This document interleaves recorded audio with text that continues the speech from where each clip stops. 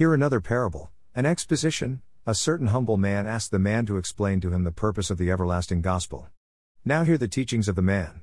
The everlasting gospel and its appendages, together with parables ad infinitum, are meant to clear all religious controversies and the confusion of men concerning the Holy Bible.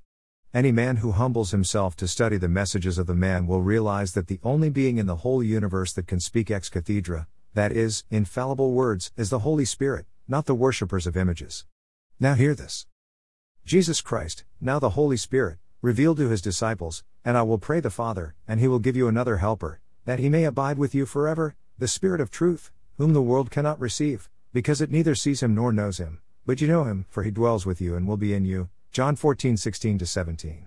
The Holy Spirit is the Spirit of truth, and he guides his holy children into all truth. When he, the Spirit of truth, has come, he will guide you into all truth. John 16:13 refers. Where is the Holy Spirit right now? He is on earth, dwelling comfortably in the body of the man as Jesus comes again. One of the great missions of Jesus comes again aside judgment, is this, to reveal to humanity the whole truth about creation via his inspired words in the full package of the everlasting gospel. Through it, the full package of the everlasting gospel, the Holy Bible will forever be an easy-to-study spiritual book. Now hear this.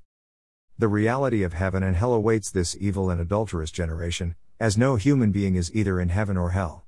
Jesus Christ revealed, no one has ascended to heaven but he who came down from heaven, that is, the Son of Man who is in heaven. John 3:13.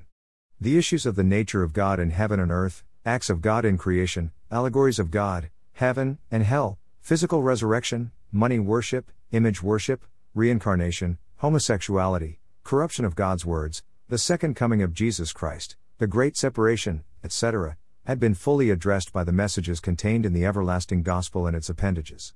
Now hear the conclusion of this parable.